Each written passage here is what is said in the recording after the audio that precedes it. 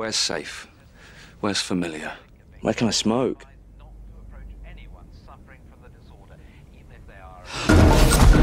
Take car, go to Mum's, kill Phil, sorry, grab Liz, go to the Winchester, have a nice cold pint, and wait for all this to blow over. How's that for a slice of fried gold? Yeah, boy! It is vital that you stay in your homes, make no attempt to reach loved ones, and avoid all physical contact with the assailants. Do you believe everything you hear on TV? These instructions.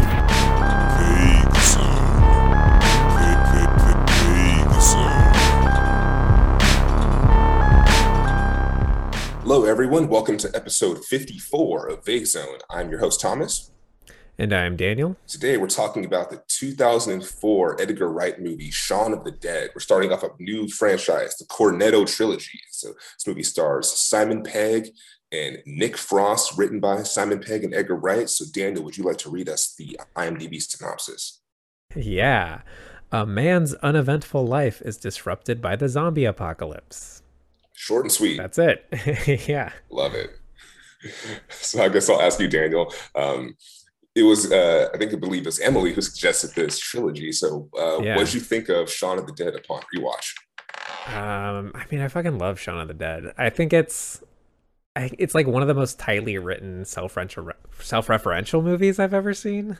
Yeah. And just like, I feel like every time I watch it, I'm just kind of marveling at it.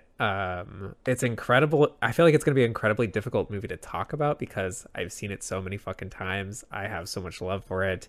Every scene has its own like comedic hook and it has a solid joke. But yeah, I absolutely love this movie. That opinion has not changed on rewatch. There was a few more things that I noticed upon a rewatch this time around. Some callbacks to earlier parts of the movies that I kind of glossed over previous times. But yeah, absolutely love it. Excited to get into it. How about you?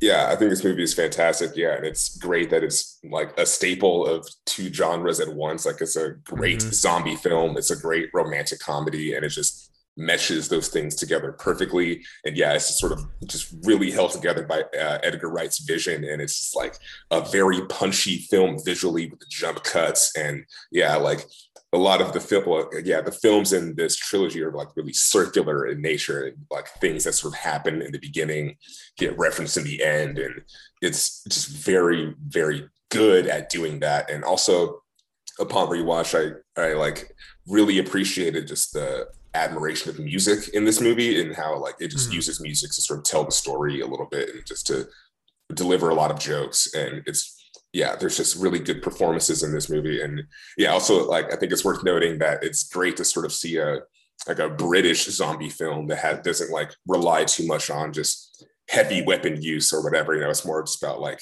being creative with how they sort of deal with the zombie problem. And yeah, it's just a lot of fun, and it's just a really fucking classic movie for all the right reasons. Have you seen that Every Frame a Painting video about Edgar Wright? Believe so. I was binging a lot of those when I lived in Concord. I watched a lot of all of them like in a row. And I think the only one that like I remember clearly is the one about Jackie Chan, because we talked a lot about editing on this show. We talked a ton about like kung fu editing and like fight editing. Recently has gone kind of like downhill, but yeah, I don't remember that one in particular. Yeah, but yeah, it goes deep into visual comedy basically. Okay. Like you could show someone just getting from point A to point B and say nothing about it, or you can insert this wild montage depicting their experience getting from point A to point B and the trajectory of their misery as they travel. Yeah. But that's great. Yeah, I like you said, this is one of those movies where it is not only one of the best zombie movies, but it is also one of the best comedies. like it manages to excel in both categories, and it feels like it's pretty like we've moved away from written comedies, like severely written comedies. The wave of like Judd Apatow gave us a wave of highly improvised comedies, and it feels like reliance on improvisation has kind of stuck around, and so it's really refreshing seeing something that is highly written, highly planned out, highly effective, not just in the moment but after the moment, long after the moment. Yeah, let's just like kind of dive into some, like, just get into spoiler territory. So, like, what's like one of your favorite jokes in this movie? One of my favorite, I wrote down one of my favorite jokes. It is when Sean looks through the mail slot and says, maybe it's not as bad as all that, like, because they don't see any zombies around. And he says, oh wait, no, there they are. And the camera pans like a few feet over and there's just a crowd of them. Yeah, that's great. My mom's favorite joke is the when he climbs the child's slide ladder. Yes, and and the camera stays on his feet. Yeah, what about you? I love the sound in that, like his steps, like the 1, 2, 3, 4, and it comes back down. Yeah, I don't know. It sort of changes every time I watch this movie, but I think my favorite is towards the end when they're like having this. I love Simon Pegg's performance. I just have to say that first of all. Like it starts off pretty sort of like comedic and like kind of straight, but as the zombie apocalypse sort of ramps up in the movie, he gets a little bit more broken down and like raw and unhinged. And yeah, him towards the end of the movie is really fantastic. And I love when he's like having this heart to heart with Liz inside of the cellar. And then I want to make sure I get it right. And he's like talking to her. He's like, "You don't want to die single." And Nick Frost is off screen. He's like, "Actually, I would like to be shot." It's just like, I just appreciate that. It's like it's delivered off screen. And yeah, he's a really good best friend character in this movie. And it's like, yeah, I just love the delivery of it. It's just really funny. Going back to my mom's favorite scene, the staircase scene. Actually, when that scene came up on a rewatch, I said out loud, like, do you think they wrote that? Like, is this something that happened at the script level, or is it like they wrote a fight scene with playground equipment and then on the day of they had this great idea? And so I decided, so I have the Blu-ray, and one of the special features on the Blu-ray is you can watch with the storyboards as like a picture-in-picture sort of thing. That's awesome. And they storyboarded that joke. Like that joke, I don't know if it came out of the screenplay, but it was certainly like something they had planned well before. That's great. Yeah. This movie feels like very meticulously planned from beginning to end, and sort of that theme gets sort of dialed up even more in Hot Fuzz, but we'll get to that later when we talk about it. But yeah, I just love a lot of the, like, even like the effort of making a fart joke, sort of having a callback to that at the end. It's just like, it's just very dedicated to just doing and have the fart joke be emotional, during the end. Like over the course of this movie, we've changed the context of the fart joke and the emotional resonance of the fart joke. Yeah, it's great. Go ahead. Also, I really, after spending a good amount of years working in the service industry, I absolutely love just the solution of using zombies as workers in the service industry, because, they're perfect for this. It's just in the beginning of the film, over the opening credits, we see like a lot of monotonous jobs. And we have these like this shot of like, it's almost like the endless mirror type of thing, where it's just like a bunch of cashiers, and it's just a string of cashiers all just mindlessly doing their job. And I think it's a really great and clever callback to be like, one of the British solutions of this zombie apocalypse is having like the teenager from the store just like chained to a bunch of shopping carts. And it's just pretty easy to go back to business as usual because like not a lot has changed, I guess. Yeah, fucking brilliant.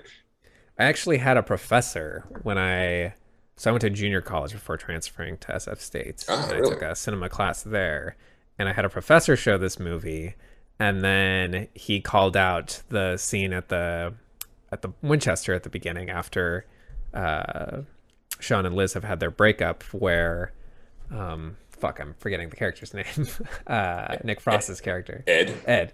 Yeah, where Ed is like laying out their plans for drinking the following day, where he's like, we'll go to the Queen's Head or whatever. We'll get a Bloody Mary in the morning. We'll go to Queen's Head. We'll come back to the Winchester for shots. Like, it's all just laying out what happens over the course of the movie. With like the following day, there is a woman in the backyard, a zombie. Her name is Mary.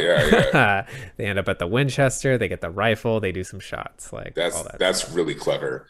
Yeah, wow, that's so good. Yeah. It's like it's incredibly tight. Like, it's such a fucking tight screenplay.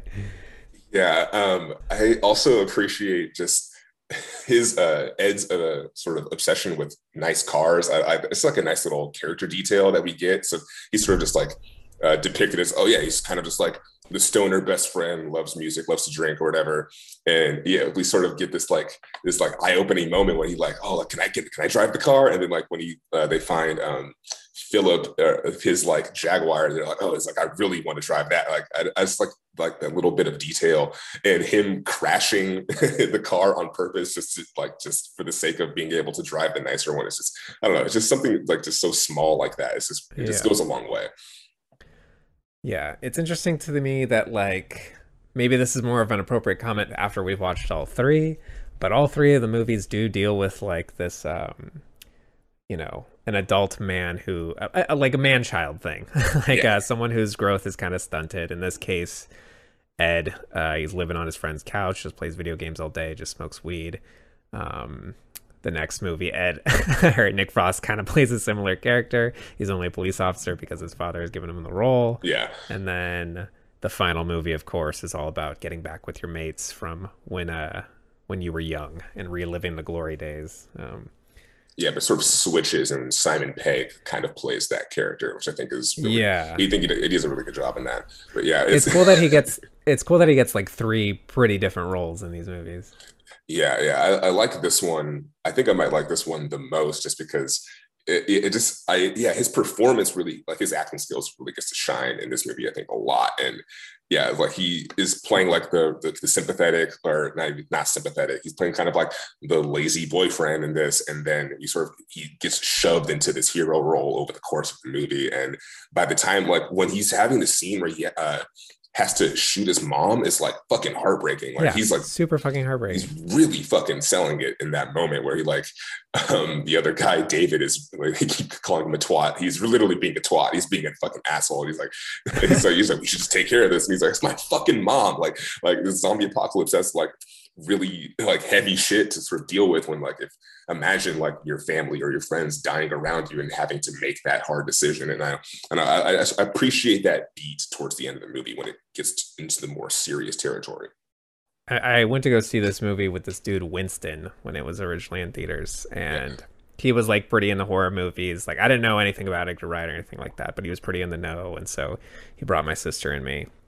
And that scene where David gets torn to pieces by zombies, Winston was crying, laughing. The hardest laughter in the theater.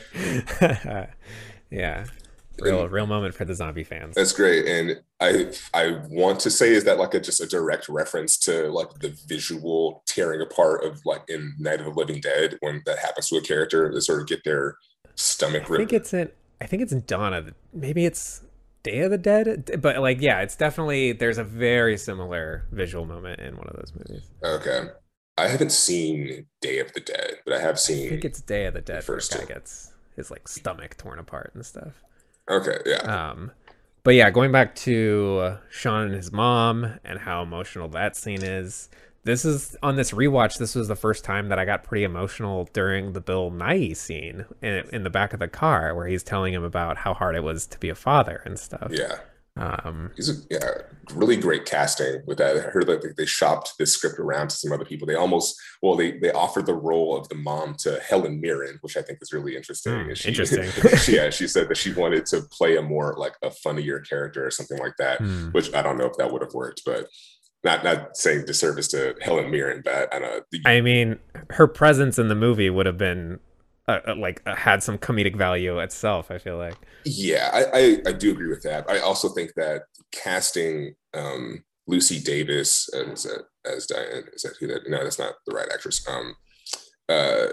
Casting Penelope Wilton as the mom, I think she does a really good job, because she's playing it as like very aloof and distant, and you need sort of an actress who sort of can kind of just be in the background. And Helen Mirren is like a spotlight front and center kind of actress, and I don't know if that would have worked. It would be distracting. Yeah, and I think Bill Nighy does a really good job as the dad, because he sort of like has this like he has this presence that feels a little bit darker and heavier, and he is playing like like his line about it's like I run some tap water over it. It should be fine. Yeah, like, I fucking love that line. It's like so we got our jabs at the Isle of Wight. It's like we're fine. Like I got my vaccine. He's just totally brushing it off. But yeah, I think the casting is really strong in that regard. Yeah. Oh, so yeah, one thing I want to talk about. This feels like it was right at the beginning of the surge of zombie movies that came out in the 2000s, or just like zombie media. So like I actually started like jotting down things because it did feel like there was this surge. I feel like you know what I'm talking about. Like 28 Days Later happened in 2002. Then also 2002 was the first Resident Evil movie. Walking Dead comics started in 2003. House of the Dead movie came out in 2003. Okay. Shaun of the Dead was 2004. Dawn of the Dead remake was 2004. Land of the Dead 2005. Dead Rising, the video game, 2006. Left 4 Dead 2008. And then Zombieland 2009. And then the Walking Dead show sort of pops up around that time too. Yeah, right? I think that might have been 2010. Okay. I'm not sure when World War Z, the book, came out, but let me see here. I'm going to look that up. Great book, abysmal movie. I'll just say that. So the book came out in 2006. Okay, so this was amongst all of that stuff. And my theory, and I'm sure other people have thought of this too, this is an original thought, is that this is a post 9/11 thing, and that seeing, footage of the war, it's like wasn't like Invasion of the Body Snatchers like a Cold War thing, where it was like the idea of like it had to do with like Red Scare and stuff. Yeah. The idea that the enemy can be amongst you.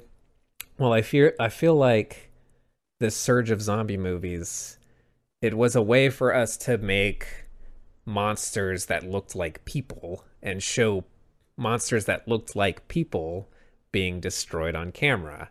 And I don't know. I know that feels a little conspiratorial, but it's like, but yeah, it was like a huge part of pop culture was we were seeing people have like their limbs shot off and stuff like that, being shot in the head. And this is like also, what was going on in the media, like torture porn a lot of people say torture porn came out of post 9/11 United States politics, because people were being tortured overseas.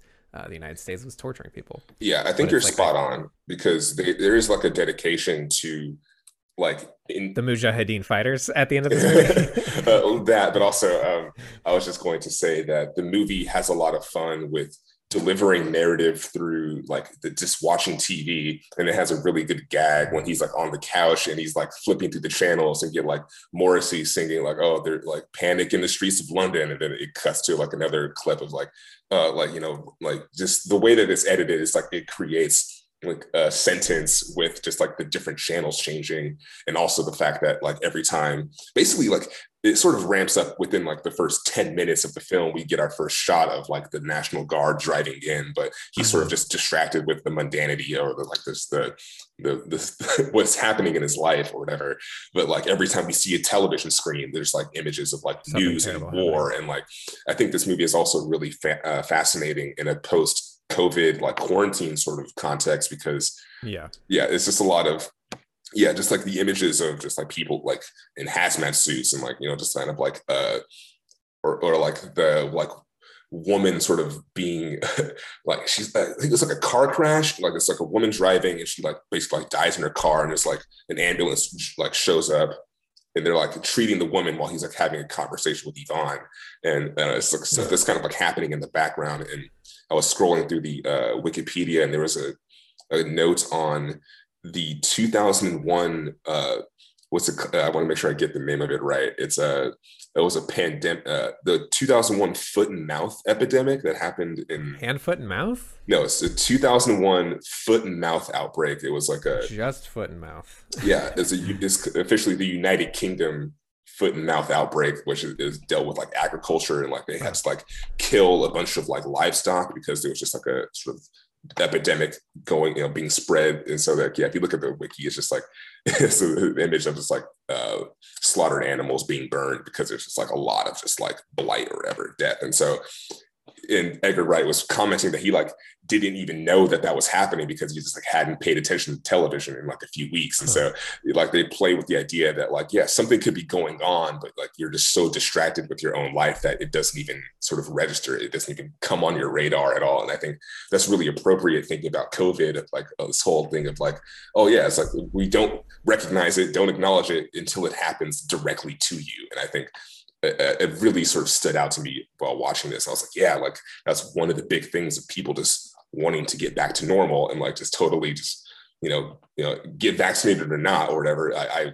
say, please get vaccinated. But yeah, like people like just being like, oh yeah, I'll just ignore it. And like until one of my family members dies or something like that, or gets sick, it's totally not. I ran it under a cold tap. Yeah, exactly. Drank some bleach. It's fine. Yeah. Yeah, I feel like I kind of exhausted myself already. No, I was going to ask, what do you think about like the music in this movie? Because I think that's a really big part of it. We get like the really great gag early on with like going through the records, like throwing the records at the zombie.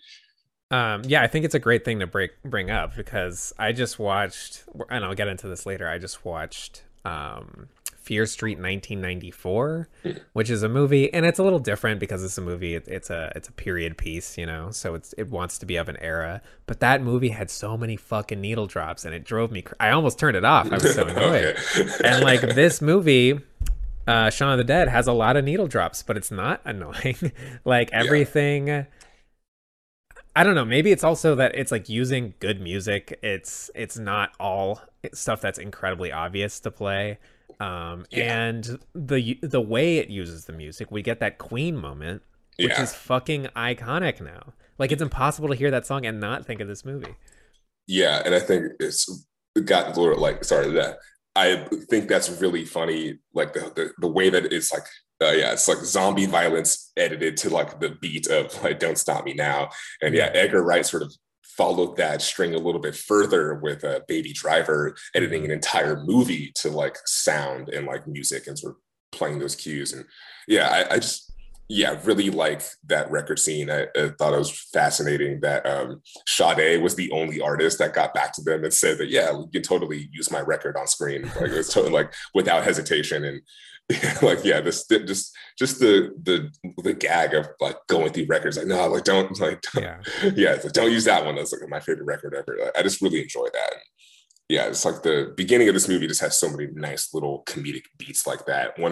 I have to mention that like makes me laugh every single time is when he wakes up on the first morning and he sits down and grabs the game controller and says, player 1 has entered the game, or no, player 2 has entered the game. And he's like, don't you have work today? And then player 2 has left the game. As he gets up, it's just nice little subtle things like that. But just the use of music is really fucking good. And like, every time Nick Frost is inside the car, just like blasting like punk music or whatever, it's just adds to his character a little bit more. It's actually telling you something about who that character is rather than just being, look at the music that the director likes, and then also going back to Sean and his mother when he's having like that moment outside the car and he's like you're like there's nothing left of your husband in there, and then Bill Nighy turns off the music while he's a zombie. It's really great. It's like it serves a fucking function narratively. Like and there's also the moment where after he's broken up with Liz, it starts playing some like sad breakup song. I'm forgetting what it is on the jukebox, and they comment that it's on random. It's not just ambiance. It's right there. There's so many, like you say at the beginning of the conversation, there's like so many things in each scene. It's hard to like I was taking notes. Like there's something in every single scene that's like really like noteworthy. One of my favorite little screenplay moments is like the apocalypse is ramping up and he's like, call the ambulance. Like, oh, it's engaged. Like, oh, call the fire department. Like, oh, it's engaged. And then he's calling Liz and he's like, she's engaged. And he's like, oh, and then his boss, that was quick. It's like, it's like just great stuff like that. I mentioned earlier there was a part of this, there was a callback that I didn't notice the first time. And it's like you kind of mentioned it with them playing video games. It's when they're shooting guns at the Winchester. We get like a first person perspective shot down the barrel of the gun, and he's being told like to your left, to your right, or whatever. That's a callback to earlier in the movie when Nick Frost is playing video games and Sean Pegg is directing him on where to shoot and when to reload. Yeah. And I had totally missed that. Like, I just thought it was like a piece of, visual flair to do the first person shot. But yeah, on a rewatch, I actually caught that one. Yeah. Also, something I just have to fucking mention this. Love Nick Frost's character. His sup niggas when he pulls up in the car. Yeah. Just out of left field. It's so fucking random. But I think it just ties into their obsession with like hip hop and electro music. I think it's just really charming. It's like they're just these stoner characters that have just like sort of no filter when it comes to something like that. And it makes me laugh every single fucking time.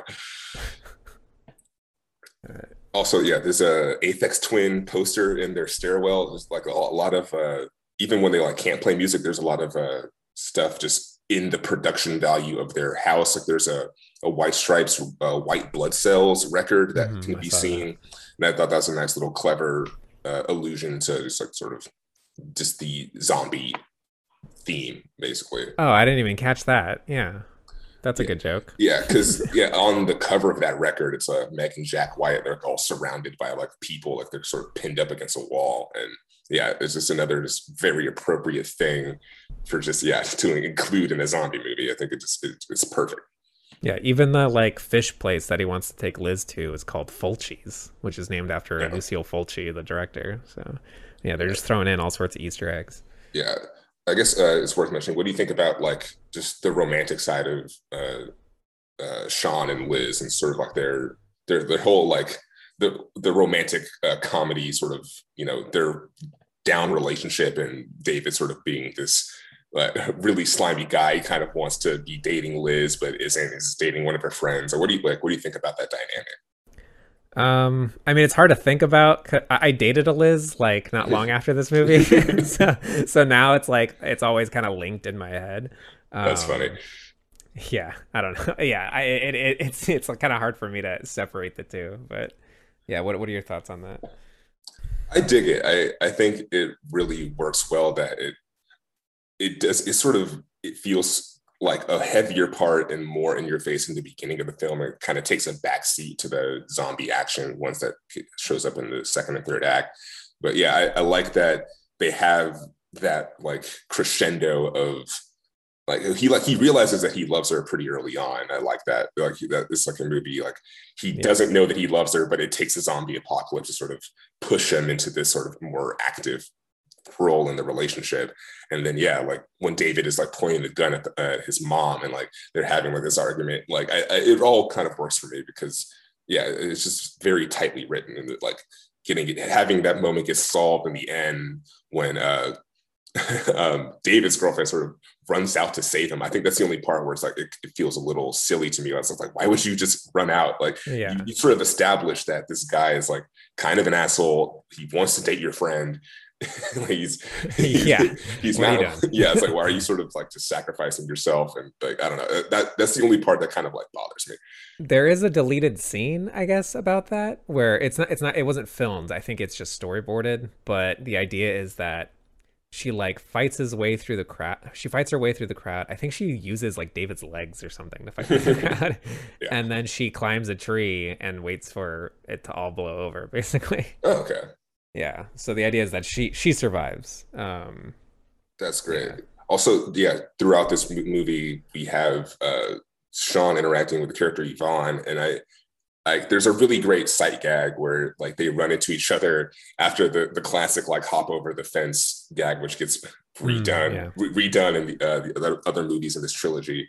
They run into each other. They have like mirroring squads, essentially, where it's like just like them flip, except one of them is the actor Martin Freeman. It is wild to see Martin Freeman in this. Yeah, it's like a non-speaking roles, basically playing the Liz, quote unquote, of that group. And they just have like just a mirror. It just makes me chuckle every single time. So it's just like you don't have to go that extra mile to sort of make that happen, but like it just really shows the dedication to just having this be like a really circular screenplay and really like everything sort of is relevant. Everything has a joke. Seeing Martin Freeman in this one, like Olivia Colman shows up in Hot Fuzz, and then that's kind of weird now. Although I still think of her as, being from Peep Show, but even though she's an Oscar award-winning actress. Yeah, acting alongside in The Father, I can't forget it. Anthony Hopkins. Yeah, acting opposite of Anthony Hopkins is great. But also one thing I feel like they sort of do with Yvonne's character. Tell me what you think about this. So they were inspired by, like, they came up with this idea on an episode of Spaced where there is a zombie scene. I've never seen the show Spaced, but apparently it happens when the character is played by Simon Pegg. He is playing Resident Evil, and then it like has like a fever dream or whatever, and it's like a zombie scene. So that inspired Shaun of the Dead when Edgar Wright and Simon Pegg were having this conversation. Also, I think that they had fun with Yvonne's character sort of embodying like kind of like Resident Evil has this thing where like you're playing like the character Leon, but there's like another female character acting opposite, sort of like always off screen, but sort of showing up at certain moments, but also sort of surviving to the end. And I think that sort of gets replicated here. There's even like the biohazard sticker or like sign on the trucks as they show up to save them at the very end when Yvonne shows up. And I thought that was like kind of like a reference to like Resident Evil 2, how they have like dual narratives or like dual stories. And like you like imagine what Yvonne's doing is like sort of similar to what Sean's doing. And I think they sort of like made a direct reference to that with her character. Well, now I'm bummed we don't have the Yvonne movie, because it's like I want to see what the other side of that coin was. Yeah. I think they even like joked about that, saying like during production, like, oh yeah, there'll be From Dusk Till Dawn and Yvonne from the Dead. So we say like they clearly have like thought about this to like a meticulous level, to the point where like, they were having fun with that idea. Yeah, man, fuck. Now I really wish we got that movie. I'm like bummed. At least release a comic or something. Yeah, I know there is a Shaun of the Dead comic. No, but I want Yvonne of the Dead. I want to know what her side of the story was. Yeah, totally. Yeah. You never know. In the age of remakes, anything is possible. We can de-age her. Oh no, goodness. Those are like the main things I wanted to talk. I sort of talked about all of like the big things that really stood out to me while rewatching this. Yeah, I think that's about it for me. I fucking love this movie. It's as good as it was the day it came out. It's very cartoony, very fun, but also just a really solid story, really good romance. Really good romantic comedy sort of shell like built around this like zombie apocalypse. And just the gag of "you got a little red on you" is really great. Him like the kid kicking the red soccer ball at him as a zombie is always really good. So it's like the movie excels everywhere. Even like the zombie effects are good and the gore and stuff. It's got something for everyone, like I said, even my mother loves this movie. That's great. That's really fantastic. Lastly, sort of Chris Martin has a little cameo in the end where they're doing this little montage on the television, and there's a great joke where there's like the talk show Trisha, and the woman's like I don't care, like I'm in love with him, and like I still got the ring on my finger, Trisha. She's like, do you sleep with him? Like it's just like just so fucking silly and so much fun, and it's a great fucking zombie classic. What have you been watching lately?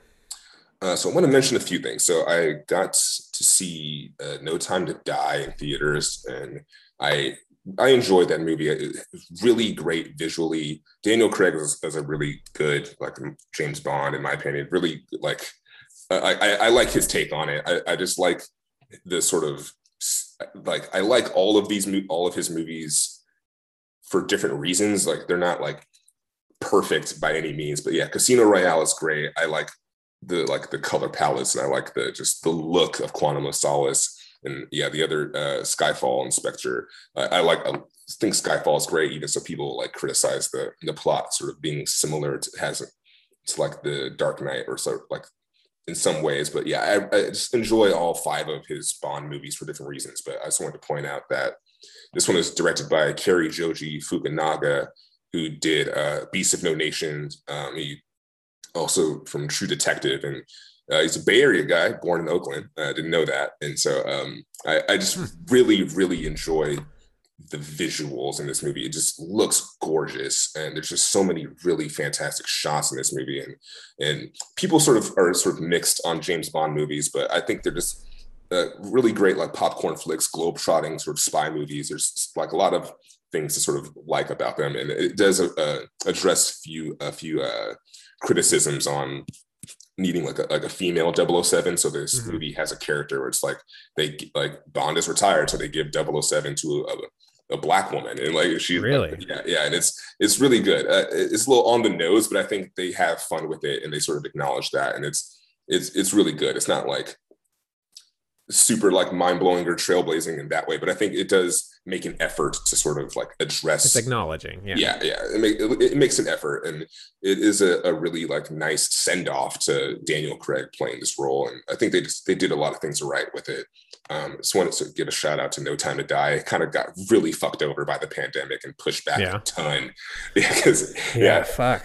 It's like it's really crazy because he was on SNL promoting that in 2019, and fucking Rami Malek is going to be hosting not this week or like next week. Rami Malek is also hosting SNL to promote James Bond. It's been like 2 full years later. It's ridiculous. It's just so absurd. I just want to give a shout out to that. Also, you recommended What We Do in the Shadows, so I started watching that. Oh yeah.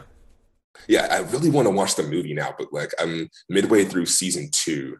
Okay. Yeah, it's such a fun show. Like I came for Matt Berry, but I stayed for Guillermo. Guillermo is one of my favorite characters now. He's so fucking funny, really great. They do the Office thing really well, and just I love the framework and like just the build of a show like that, because you have like a really solid cast in the center of it, and then you just have like tons of other actors sort of cycling in, making cameos. And the last episode I watched was the season 2 episode with Jackie Daytona.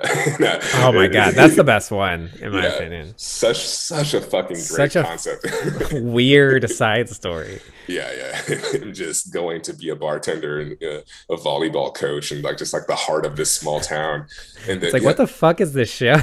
Yeah, like also, imagine if that was the first episode you watched. Yeah, that would be a really strange way to enter that show.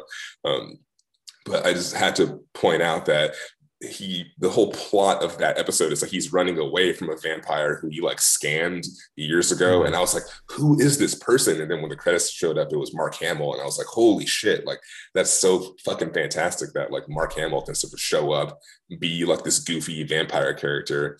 And they have like a nice, like a over the top vampire fight. This show has really good production value, which I wasn't really expecting. Like the costumes, the makeup, and the fights, the inclusion of like trolls and like werewolves, and just the makeup and everything really sells it, and it's just a lot of fucking fun. Happy you recommended that show. But yeah, just Mark Hamill showing up sort of solidified. Also, Wesley Snipes has a cameo a few episodes before when they have like the vampire council thing. Yeah, there's just so many fun things about the show. So thank you for recommending that.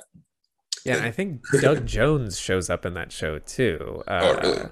Yeah, the guy who's always covered in makeup and stuff. Yeah, if anytime you see a character who's just like covered in tons of prosthetics, I'm pretty sure it's Doug Jones. I believe it. Yeah, that's fucking fantastic. And then lastly, season 2 of Wu-Tang: An American Saga is on Hulu right now, and I just can't recommend this show enough. And it's just I can't recommend this show enough, and it's really great because I'm a sucker for like the music industry and like sort of what's it called? Sort of like, just I guess I'll just say it this way.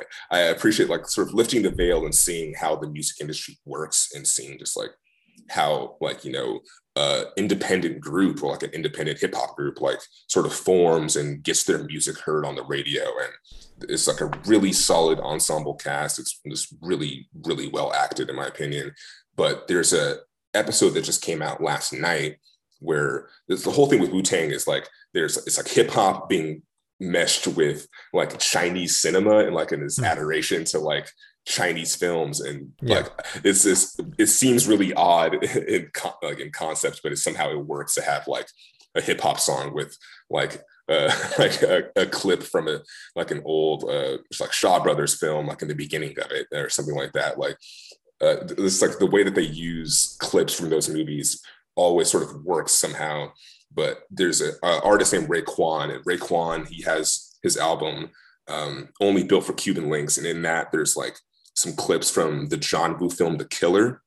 Okay. And I hadn't seen The Killer, and a fucking really fantastic movie. Highly recommend it. Yeah, like those early John Woo movies are great with Chow Yun-fat. Just really great action. And like they basically remake like an iconic shootout scene inside of a church in the Wu-Tang show. And I was just like, they're just sort of really following. Yeah, they're really following up with just like the adoration of just like this sort of genre of cinema. And I just think just like the dedication of it is like really charming and really, I can't help but like recommend it. It's like, love it, because it could just be a basic show about just, oh, how does these songs get made? Like, what's the, like, you know, what is the music industry like? But they go a little bit further to include animation and fantasy sequences, and like their like friendship is sort of like the friendship between Raekwon and Ghostface is kind of rocky at first, but then they have like this bonding moment where they're like basically remaking an entire like John Woo scene inside of a church with like this shootout. And it's just the dedication is just really, really great and really inspirational, kind of, because it's like they're going the extra mile with it. And it's really fantastic to watch, because it could just be a baseline sort of music show. But yeah, there's a really good sequence where the RZA is like sampling a record, and the episode is directed by Mario Van Peebles, and like they visualize it by he's at like his record or like his MPC or whatever, and then we get like a black room filled with the full band, and as he's like finding the sample, he'll like turn down the artist, and so the singers will disappear, and he'll like turn down the guitars, and the guitars will disappear, and it's like just the drummer. It's just the visualization. That sounds fucking awesome. Yeah, it's like just the visualization of finding a sample is like, it's really clever and really fun, and like they just have a lot of fun with it.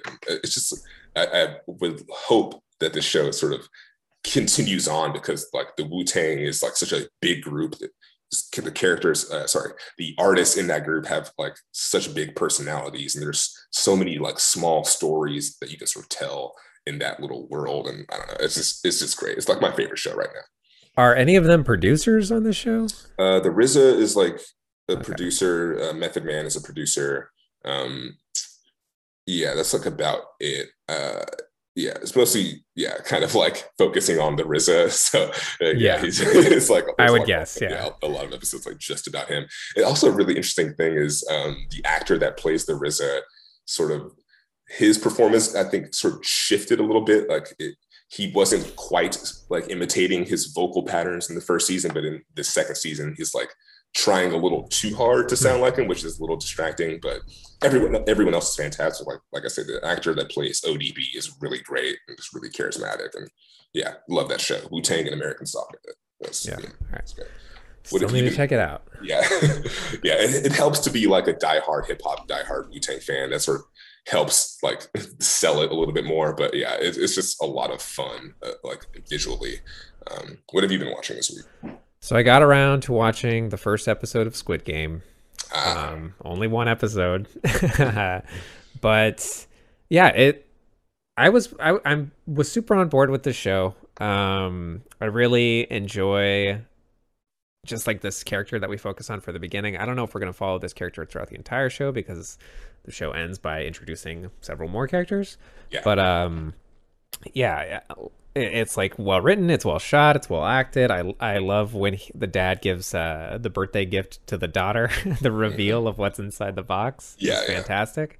But the episode is all building up to the game of red light, green light. And spoiler alert for the first episode of Squid Game, it ends with a fucking massacre of people just being obliterated, machine gunned down on this field. And then we cut to this person, a masked person behind the scenes, watching all of this violence on their TV set as names are disappearing, names with pictures of the contestants disappearing on these tiles on the ground. And it just made me wonder, like, how the fuck did this become the phenomenon that it has become?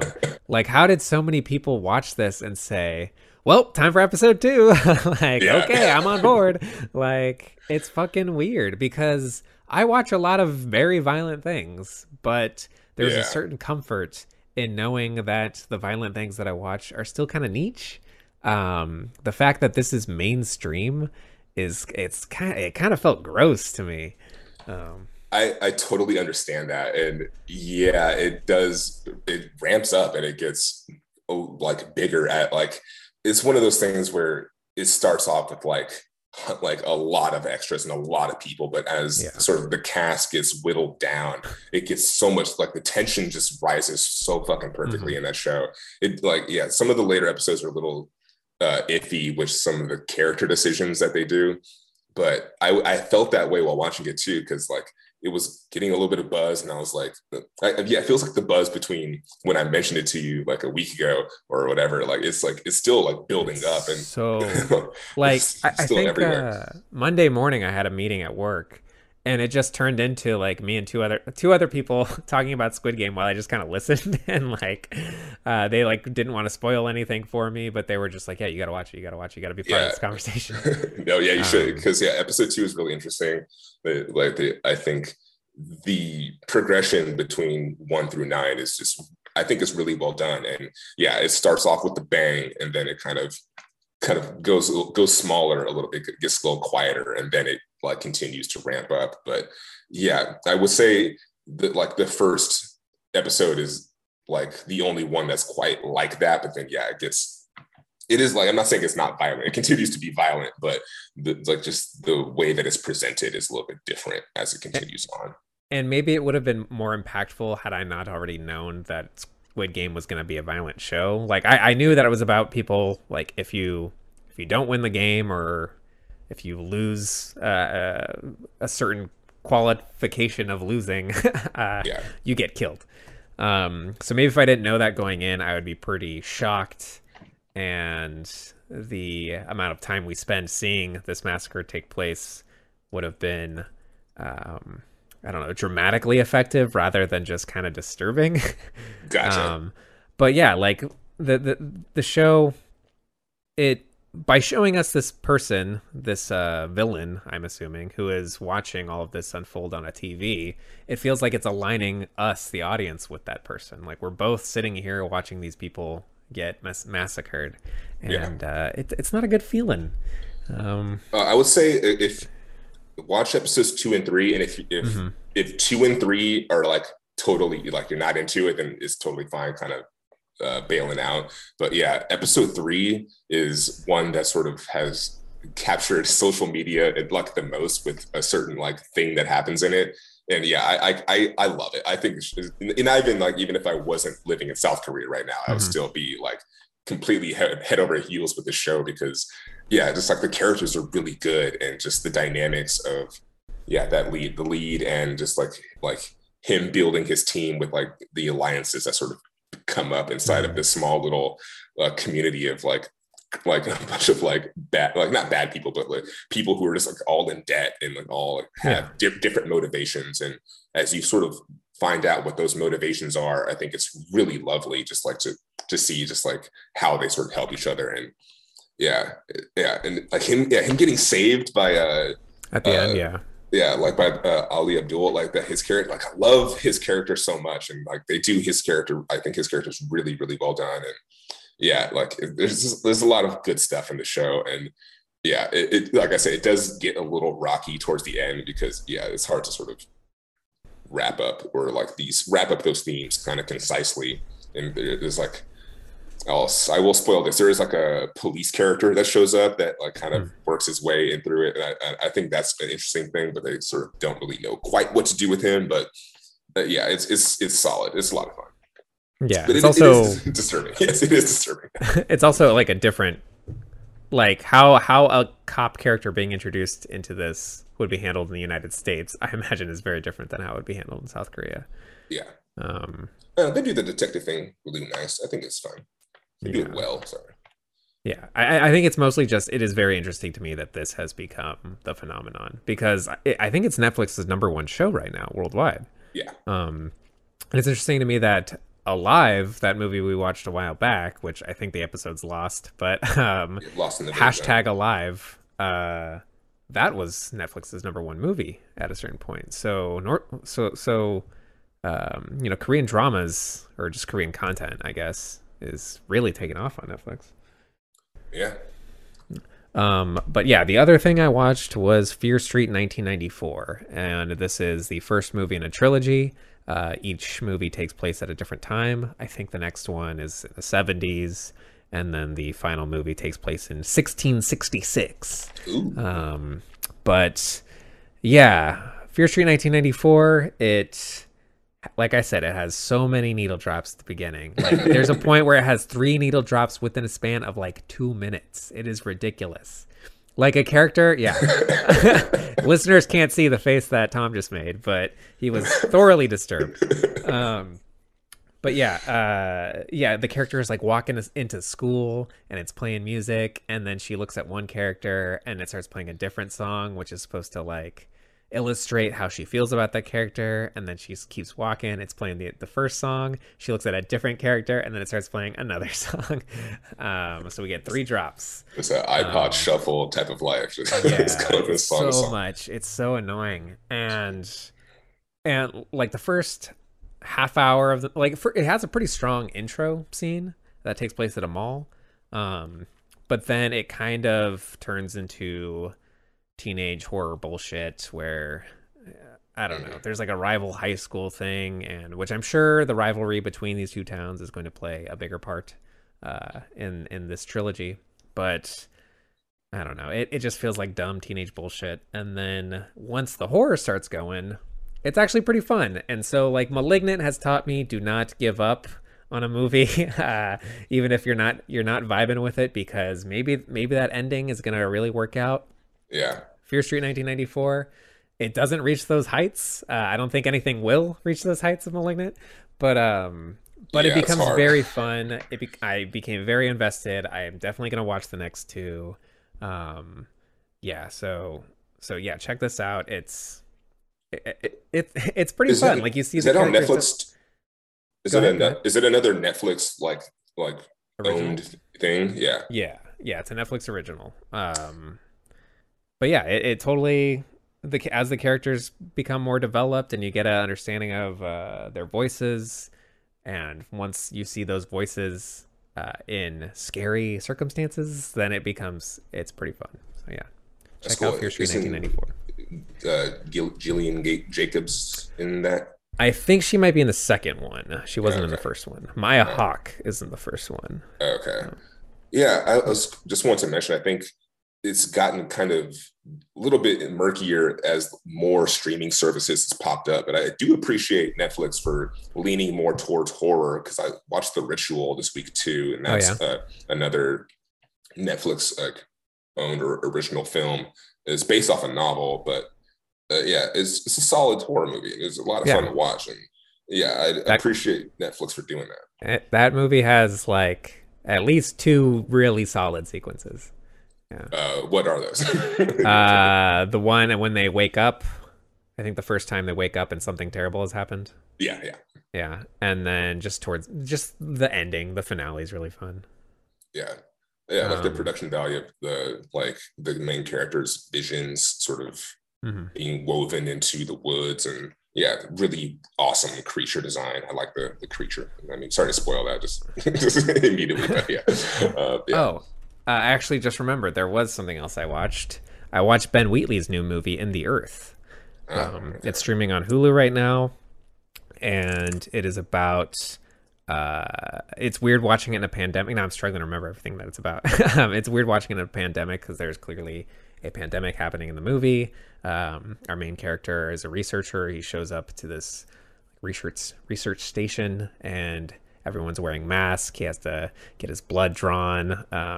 He has to go through all of these steps to make sure he's healthy enough to be around these people. And it just shows you how much worse things could be. You're just expected to wear a mask. Maybe you get your temperature taken. Shut the fuck up. Stop crying about it. Yeah.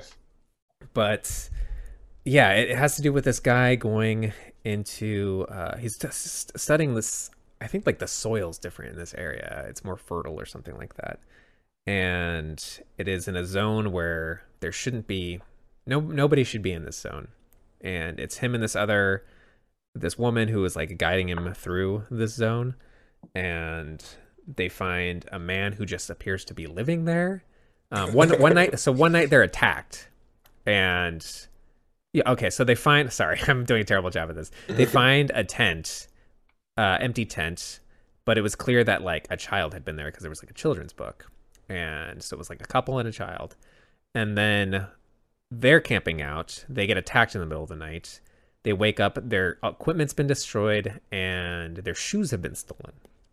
So then they find a man who seems to just be living here, and he offers to help them. He's got some shoes for them and stuff. Then it starts developing into a horror movie, and it's fantastic. Okay. That first half, great. But then the second half, it starts becoming a little bit more of a sci-fi movie. It's building up towards this reveal, and it just doesn't. It's a ton of build up with no payoff, and it totally drops off in the second half. I'm not gonna recommend this movie. As strong of a first half as it has, I was really into it. I saw that it had gotten pretty mixed reviews, but I like Ben Wheatley, so I was like, I'll check it out. And halfway into it, I was like, I don't know what these critics are talking about. Like, I'm totally on board with this. And then the second half, it kind of just dragged a little bit, and it lost its momentum. And yeah, in the earth. Sorry, Ben Wheatley, but. Not really digging it. It like invests a lot of time into psychedelic imagery because there is this phenomenon that I will not spoil occurring in the woods. It can be kind of tricky because I was actually thinking about this earlier this week, and I was like trying to find something to watch, and like horror and sci-fi are like sibling kind of genres where they sort of deal with similar ideas, but the approach and the execution are very different. And sometimes, those things can get blended together, and sometimes for the worst. Yeah, it was interesting, dealing with some interesting ideas, but I feel like I just kind of lost interest towards the end. I wouldn't say it's terrible, but I wouldn't recommend it. There are plenty more movies to see. Okay. All right, I think that about wraps it up for 54. Yep. Okay, if you'd like to contact us, you can email us vagazonepod@gmail.com. If you have questions, comments, concerns, or movie recommendations, you can hit us up on there. If you'd like to tweet at us on the Twitter, you can hit us up at VagueZone. We're always chatting about movies and whatever we're watching and media as of late. So join us in the conversation on there. It's been episode 54. We haven't picked our Detour movie for the next one yet, but we will. I think that's going to be your pick now. It is my pick, but I haven't thought about it yet. So okay. It'll be discussed, and we'll let you know when it happens. But it's just starting the Cornetto trilogy. So excited to be going through these movies. Right. So episode 54. I'm Thomas. And I'm Daniel. And we'll catch you on the next one. Peace.